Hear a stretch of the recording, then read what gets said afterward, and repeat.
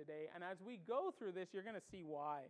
I love Peter. He is, well, we'll talk about it when we get there. But 1 Peter chapter 1, and let's look at verse 1 through 12. I want to make one other announcement.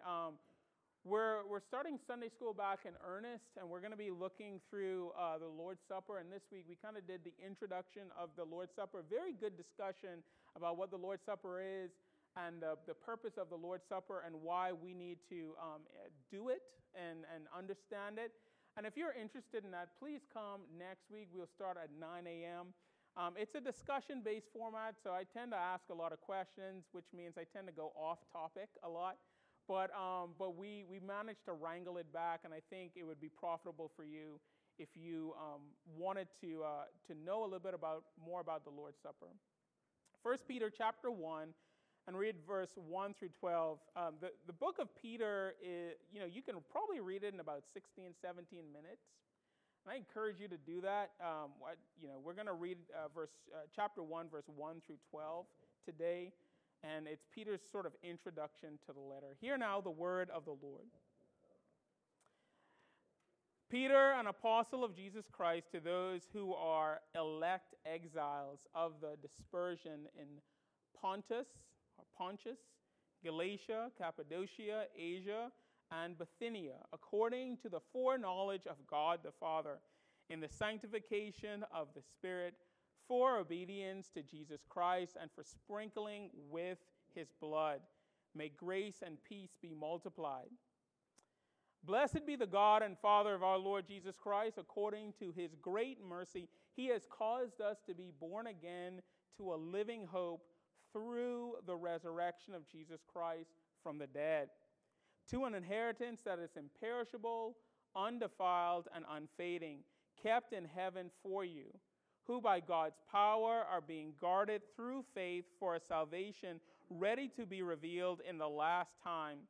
In this you rejoice, though now for a little while, if necessary, you have been grieved by various trials, so that the tested genuineness of your faith, more precious than gold, that perishes though it is tested by fire, may be found to result in praise and glory and honor at the revelation of Jesus Christ.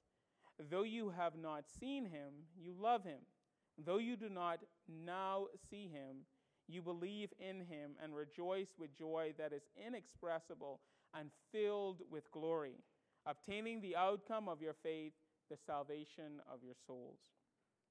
Concerning this salvation, the prophets who prophesied about the grace that was to be yours searched and inquired carefully, inquiring what person or time the Spirit of Christ in them was indicating when he predicted the suffering of Christ and the subsequent glories.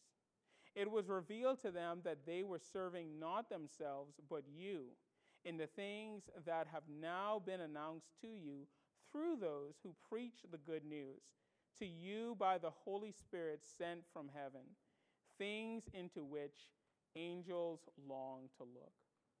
Well, all flesh is as grass, and the glory of man as the flower of grass. The grass withers and the flower fades, but the word of the Lord shall endure forever. And this is the word that will be taught unto you. Amen and amen. Let's go to our Lord in prayer. Father, be with your people now. We desperately need to hear from you. Father, these are your people. This is your word, and we pray that you might cement them to their hearts. Bless us now in Jesus' name. Amen and amen. Well, normally I don't do introductions to books, probably because the book in and of itself ends up being its own introduction. You can go through it and learn from it, but I want to take some time and do just a brief introduction because it's so potent, right? So let's look. I want us to look at three things actually in the first verse by way of first three verses by way of introduction. I want to look at Peter. Who is Peter? I want to look at who is he writing to, and then I want to look at what is he writing about. So first of all, who is Peter? If I were to ask you, who's Peter, all sorts of imageries will come in your mind regarding who Peter is. But for me, the chief imagery that I think describes Peter to a T was that fateful night when he chopped off the soldier's ear in the garden. How many people are with me? Like when I think of Peter, I just think of that imagery. Why? Because it says so much about him. I mean, it's like he's packing heat, getting ready to fight at a drop of a hat. He's impulsive. He doesn't think about what he's doing. He just chopped off a guy's ear, which, by the way, I think was on purpose. It wasn't like he was some wild man. He knew what to do with that sword. And so he very carefully just and chopped off his ear. And it just explains everything you need to know about Peter. Brash, a fighter, in your face, loves deeply. Because why did he chop off the guy's ear? Because he loved Jesus Christ, right? He was a rebel at heart. That's Peter, right? And that's some of you inside here. You're impulsive. You're a rebel at heart. Okay? Easy, difficult to kind of put your arms around that person. That's Peter. That's the imagery of Peter that we get in the gospel. But I want to introduce you to Peter in a different way. The Peter of 1 Peter, the Peter who wrote this book. That Peter is like a mighty stallion that's been humbled by Jesus Christ. Look no further than John chapter 21, 15 through 17, when he is in front of Jesus, a broken man, a man that's been humbled by the power of the Holy Spirit, and he is talking to Jesus, and Jesus is telling him, feed my sheep, feed my lambs. And what is he doing here? He's feeding Jesus' lambs. He's feeding Jesus' sheep. All through this book, you're going to be introduced to a heart of a shepherd, our shepherd, really. As an apostle, he's going to be instructing us. He's going to be talking to us. He's going to be shepherding our hearts together. That's what we see here. We see a Peter who was a wild stallion, but now through the power of the Holy Spirit has been used by God, or is going to be used by God, to do a wonderful thing within the life of the church. That's who Peter is. The second thing is this. Who is he writing to? The scriptures tell us in verse number 1, he's writing to elect exiles. What does that mean? What does it mean to be an elect exile? Well, Peter is telling us right here, by telling us who the elect exiles are, he's describing our existence in the world. If you are a Christian, you are an elect exile. Now, you grew up, or you probably heard if you've been around a church enough, you need to be in the world, but not of the world. You need to be in the world and not of the world. What does that mean? It means you're an elect exile. I love how one commentator put it. To be an elect exile is to be at home in Christ, but foreign to every other aspect of the world. As a Christian, you are an elect exile. This world is not your home, and you shouldn't act like this world is your home. You should be distinct and different. Recently, my sister-in-law and my nephew was trapped in the U.S. because they got a negative COVID test. And they were in the U.S. for 3 weeks. And every so often they would call me. And what surprised me is, they're from the Bahamas.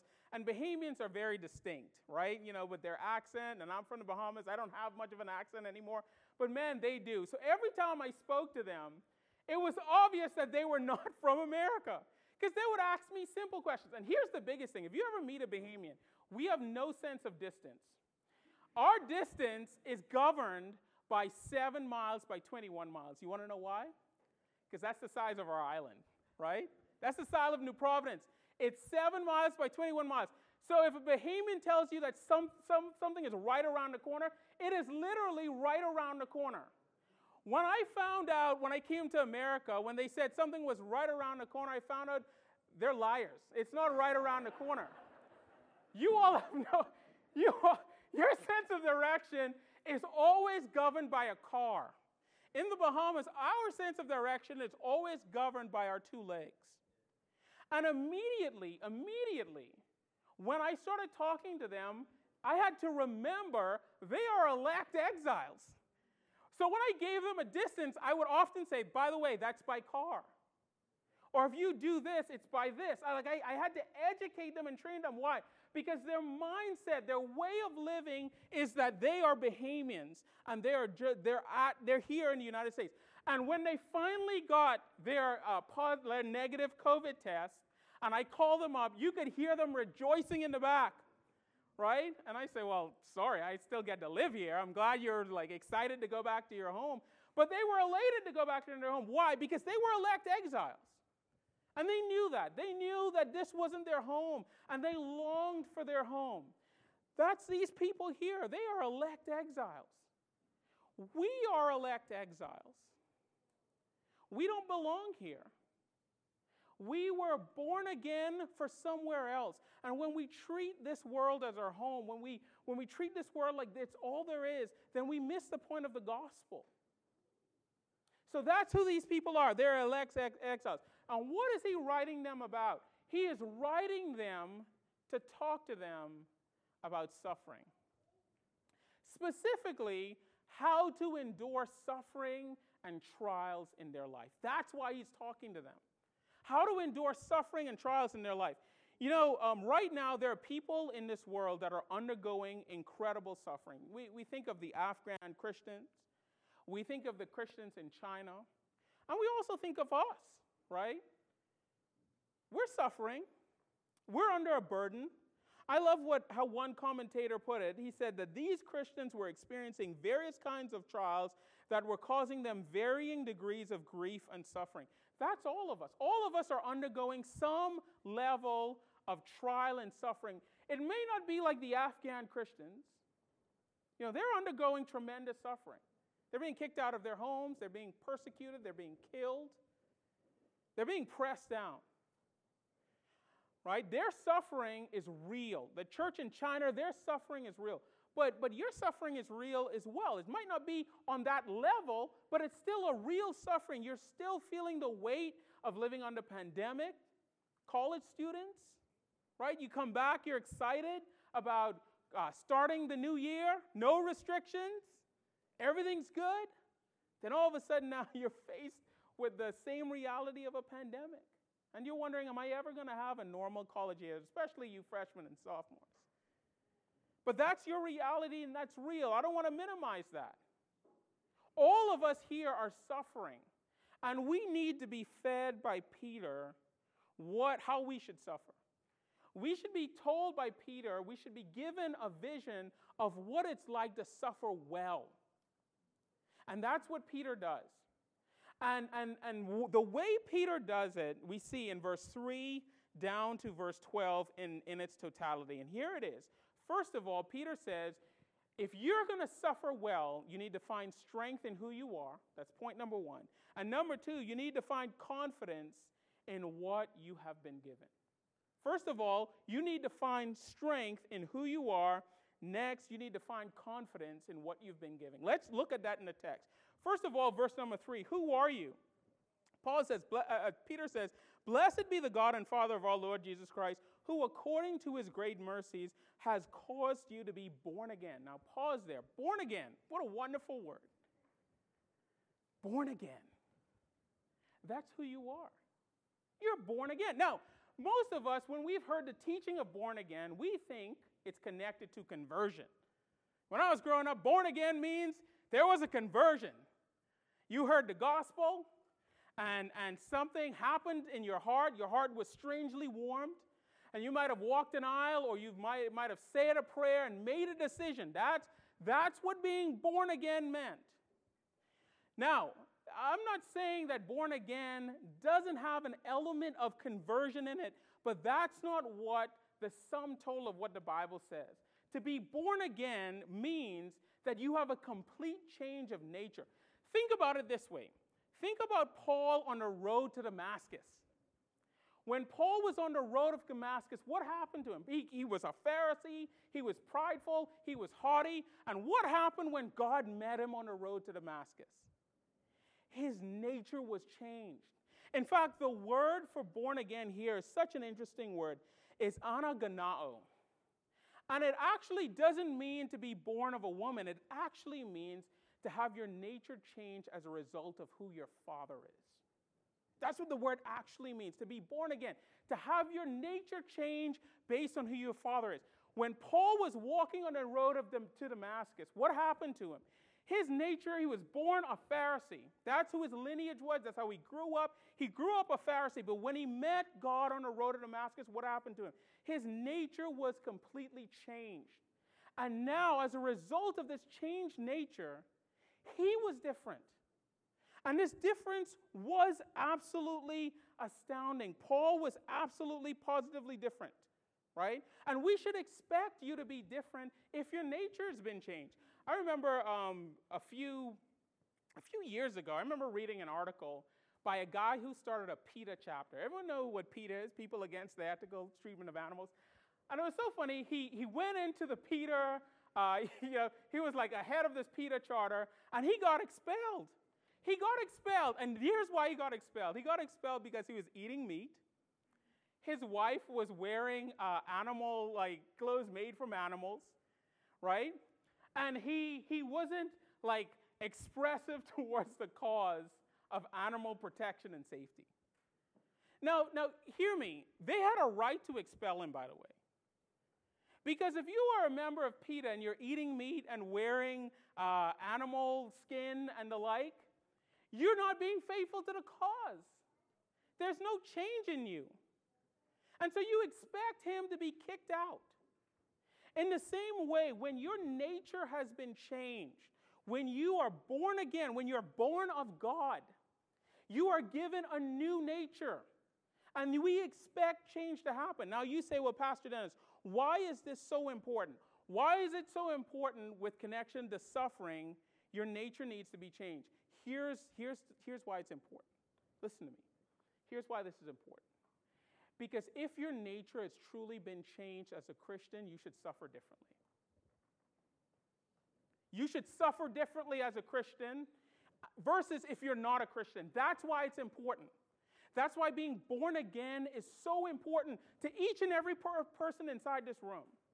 If you've truly been born again, then how you live and how you endure suffering should be different. Notice what Peter says twice in his book. In 1 Peter chapter 1, verse 7, listen to what Peter says. He says that when you suffer for this reason, so that the tested genuineness of your faith, more precious than gold that perishes, though it is tested by fire, may be found to result in praise and glory and honor at the revelation of Jesus Christ. Now listen to the second one, 1 Peter 4:12. Behold, do not be surprised at the fiery trial when it comes upon you to test you, as though something strange were happening to you. Notice in both of those cases, Peter describes suffering, trials like fire, like you going through a furnace. And he said two things happen when you go through suffering. Number one, the first thing that happens is either you're going to come out like pure gold. What does pure gold look like? What does suffering look like as a Christian? He goes on to say you rejoice. You rejoice in the midst of suffering if you're a Christian. You're happy. You still love. You're gracious. You keep yourself from sin. You don't seek to get even. That's what it looks like to suffer as a Christian, to come forward as pure gold. But what happens if you're not a Christian? What happens when you still have the old nature? He tells us that yes, what happens? You burn with bitterness. You burn with vengeance. You burn with frustration. You burn with unforgiveness. When you undergo a trial, a fire, that's one way we know or see the level of your Christianity, where you are spiritually. Do you endure? Do you come forth as pure gold, or are you burned up as a result of it? You and I both know and have observed Christians who have suffered. And you know that some Christians have suffered and you're like, my goodness, you can tell the Holy Spirit has delivered them and been with them through this all. And then you see some Christians and they suffer and it is awful. They get bitter, they get angry, they get frustrated, they burn with wrath. Why? They're being burned up. Now, why is it as a Christian, when you suffer, when you go through this furnace, when you go through this cauldron, why is it that you come forth as gold? Isaiah actually tells us in Isaiah chapter 1 through 3. He says this, "Fear not, for I have redeemed you. I have called you by name. You are mine. When you pass through the waters, I will be with you. When you pass and through the rivers, they shall not overwhelm you. When you walk through fire, you shall not be burned, and the flame shall not consume you. For I am the Lord your God, the Holy One of Israel, your Savior. Hear me, when you have been born again, you have a new nature which insulates you from the fiery trials of this world. But not only that, you also have a Father who's with you in the midst of your suffering. Think of the children of Israel. When they were going through the waters, who was with them? Think with me about Shadrach, Meshach, and Abednego. When they were in the fire, who was with them? One like the Son of Man. Think with me, Daniel, when he was in the lion's den, who was with him? God. As a born-again believer, if you've placed your faith in Jesus Christ, and you are with Jesus Christ, and Jesus Christ is yours, and you feast on him in the gospel, when you undergo trials, it is different. You're different because you've been given a new nature, and you suffer differently. And you suffer differently because Jesus Christ is with you, and you know that he will never let you suffer beyond what you're able to bear. Now, I have a question. How do you suffer? This is a question of introspection. How do you suffer? Can I tell you that there are some of us inside here today, we suffer like those that have been born again. But there are some of us inside here today, we suffer very badly. When we suffer, we get angry, we get frustrated. Search your own hearts and think about it. How do you suffer? Because how you suffer reveals the nature of your faith and your testimony before the Lord. Now listen, I know that it is certainly true that some of you are genuinely born again. You've been born again. There's no doubt about that, but you suffer poorly. And the reason why you suffer so poorly is because you are not resting in Christ. That's the reason why you're not suffering poorly. Now you might say, well, Pastor, what does it mean to rest in Christ? That's what he tells us next, and that's point number 2. What have you been given? What have you been given? Okay, notice he says that God has caused you to be born again by his great mercies. That's for your benefit. That's what great mercies actually means. It means God acting on your behalf. He mentions that they're elect exiles. What does that mean? That means that God is acting on your behalf to insulate you and protect you from suffering. But what is the blessing of being born again? Yes, you've been given a new nature, but he says you've been given 2 things as well. First of all, you've been given a living hope. Notice that we do not hope our way to new life. That new life or hope is the result of the new life, the result of you being born again. And notice he says that it's a living hope. A living hope. Now, why did Peter say that it's a living hope? It's a living hope because when you hope, when there's a confidence, assurance in God's promise, that should lead you to act and live differently. It should lead you to act and live differently. Let me give you a for example. Every Friday, my family watches a movie. We have movie and pizza night. If you want to come over, just let me know, and we'll make extra pizza. But pizza and movie night. And one of the things I love doing, I love letting my children watch certain movies, and then we circle back to them again, because I love to see their reaction. So the movie that we watched this past Friday was 101 Dalmatians, right? And I remember the first time we watched 101 Dalmatians, my children were on the edge of their seat, holding on to me when Cruella and her henchmen were looking for the Dalmatians. When they were all put in the soot and they were running to the car. I mean, they were freaking out. And recently, so just this past Friday, we watched it again. And true to form, they were sitting down quiet. They were just watching it and looking at it. So the first time we watched it, they were freaking out, holding on me, putting the covers over their heads. But the second time, they were calm. They were sitting down. They were just watching the movie. What was different? The difference is they knew what was going to happen. And because they knew what was going to happen, they didn't have to fear. They weren't concerned. They just sat down and watched the movie. They knew that the trial was going to come. They knew and they were aware that Cruella would be looking for, the Dalmatians. They knew the plot line. They knew the story. And as a result of that, they acted differently. They had a living hope. They had a living hope that the cute Dalmatian would be saved from Cruella de Vil. Which, by the way, how many of you know that it actually spells cruel devil? You know, I just figured that out about 2 days, like 2 weeks ago or something like that, or maybe it was last year, right? Didn't know that before. But you see the difference. When you have a living hope, you act differently. When you have a living hope, everything's different. Now you might say, well, Pastor Dennis, how do we know that we have a living hope? Notice what he says right after that. We have a living hope through what? The resurrection of Jesus Christ from the dead. If you believe in the resurrection, if you believe that the resurrection is true, that Jesus Christ died and rose again on the third day, if you believe that that's true, then Peter says you have a living hope.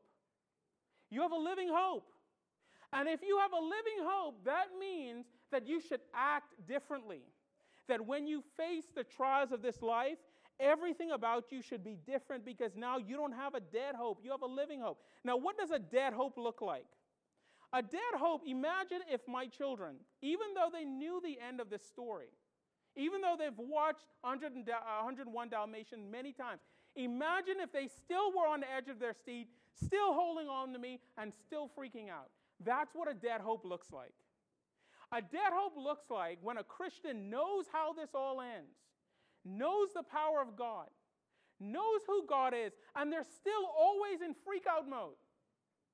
That's a dead hope. Because if you're convinced that Jesus Christ rose from the dead, if you're convinced that the Bible is true, if you're convinced that you're under the sovereign care of God, then when the trials come, you should not be in freak-out mode. You should not be falling apart. That's not to say you're not concerned. That's not to say that you don't have some concerns. But the point here is this. The whole point of you being born again isn't just to say you had a conversion experience. It's to live out the truth of the gospel. What this world needs to see is that in the midst of all the trials, the political upheaval, the pandemic, everything that's happening in our lives, what this world needs to see is us, the body of Christ, having a living hope, acting differently, speaking differently, living differently. And so often, in the midst of trials and testings and tribulations, we, the people of God, forget that we've been born again, that we've been given a new nature. Not only have we been given a new nature and we have a new inheritance, but Peter says living hope. But Peter says something else that's profound to me. Notice verse number 4. He says that we have an inheritance that is imperishable, undefiled, and unfading. Now, here is where we see the heart of Peter as a pastor. This is where we see the heart of Peter as a pastor. You say, Pastor Dennis, what do you mean? Peter is talking to a group of people where their inheritance, their earthly inheritance matters. They had family land, they had ancestry, belonging. Inheritance mattered to these people. And here he is talking to a group of people whose inheritance had been taken away from them because of persecution. They've lost family land, they've been disowned by their family, they've been rejected by their community. These are people who no longer have an inheritance. And he's writing to them and he knows this and he says, hey, do you realize that even though you've lost all of your earthly hopes, by the way, that's what suffering is. Suffering is when you and I lose all of our earthly hopes. Think about it like this. You suffer when you're sick. Why? Because one of the things you hope for is good health. You suffer when you don't have any money. Why? Because one of your earthly hope is that you have money. You could go on and on. Everything you suffer about is a result of God removing an earthly hope, the things that we normally hope in. They have lost their earthly hope, and that was their inheritance. They'd lost it. They don't have it. And so what is Peter doing? Peter is giving them a new hope founded in a new inheritance. And I love the adjectives that he used to describe the inheritance. He said that the inheritance is unperishable, undefiled, and unfading. And here's what he means by that. By saying that the inheritance is imperishable, he's saying that death will not take away your inheritance. By saying that the inheritance is undefiled, he said that evil will not take away your inheritance. And by saying that the inheritance is unfading, he means that time will not take away your inheritance. Brothers and sisters, when you are born again, not only do you get a living hope, but you get an inheritance. And that inheritance belongs to you, and it's set in heaven. And notice what he says about this inheritance, and this is just awesome. He said that this inheritance is kept in heaven for you. And then in verse number 5, the who is referring back to you, by God's power are being guarded through faith for salvation, ready to be revealed in the last time. What is he saying there? He's saying two things about your inheritance. Number one, that your inheritance is safe. That it doesn't matter what happened to you here on earth, it will not impact your inheritance in heaven. That's yours. It will never go away. It will never die. Time will not spoil it. But he also says something here that's amazing.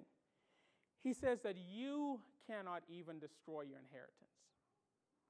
In other words, you can't even be the younger brother in the prodigal son and squander your inheritance. There's nothing you can do. And how do we know that? Look at the text in verse number 5. The who there is referring back to you as a believer. You are being kept by the power of God, guarded through faith for salvation ready to be revealed. In other words, the word there for guarded is the word for garrison. It literally means to lock someone up for their own good.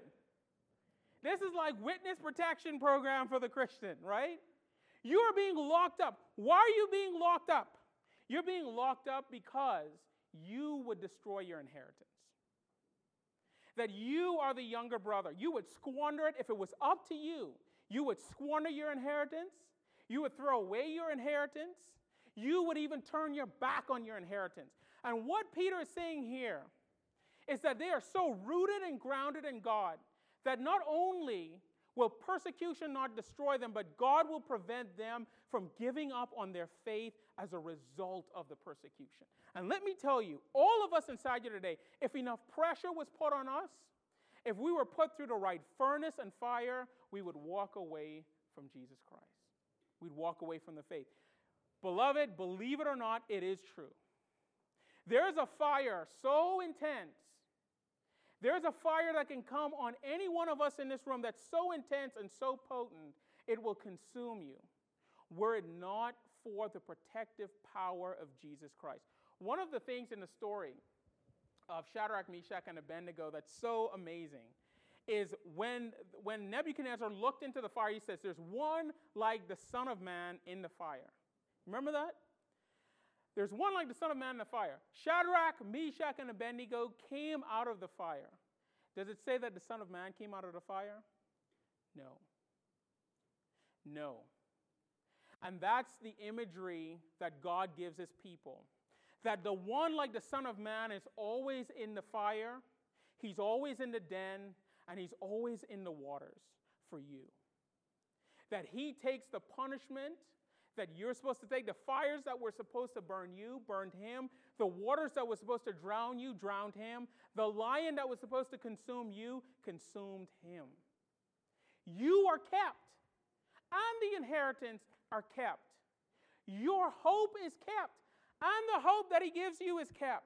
It's all kept, and it's guarded by him, that nobody will touch it. Why? So that you don't run away from your faith, and no one can take you away from your faith. Now, notice with me quickly, what does this have to do with verse 6 down through verse 9? I wish I had more time. This week, you should study it yourself. You'll be completely blessed by it. But verse 6 through 9 tells us this, and this is so powerful. It tells us that as God's people, because we are loved by God, we've been born again, we've been given a living hope, that we have a new inheritance, because those are signs that God loves us, we should be people that rejoice. Notice what he says, in this you rejoice. What is the in this referring to? The in this is referring to what he has said in verse 3 through 5, this glorious reality. We should be rejoicing in that, though for a little while, if necessary, you've been grieved by various trials. When you undergo trials, you should still rejoice because you know that God has provided everything you need to make it through. He's made you. He's given you a new nature. He's given you a new hope. And now you have a new inheritance that can never be taken away from you. All those things are yours in Christ Jesus. How, Christian, should you react in the face of that? With rejoicing.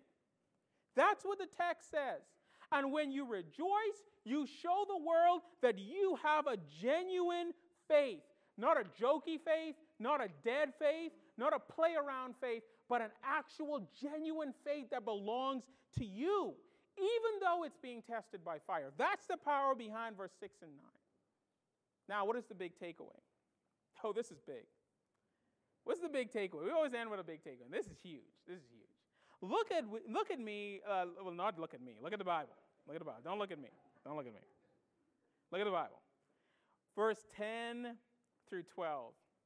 Now look, one of the most difficult parts of Peter is verse 10 through 12. Another really hard part of Peter we're going to find at the end of chapter 3. Right? These are so difficult. But here's what I think it's saying.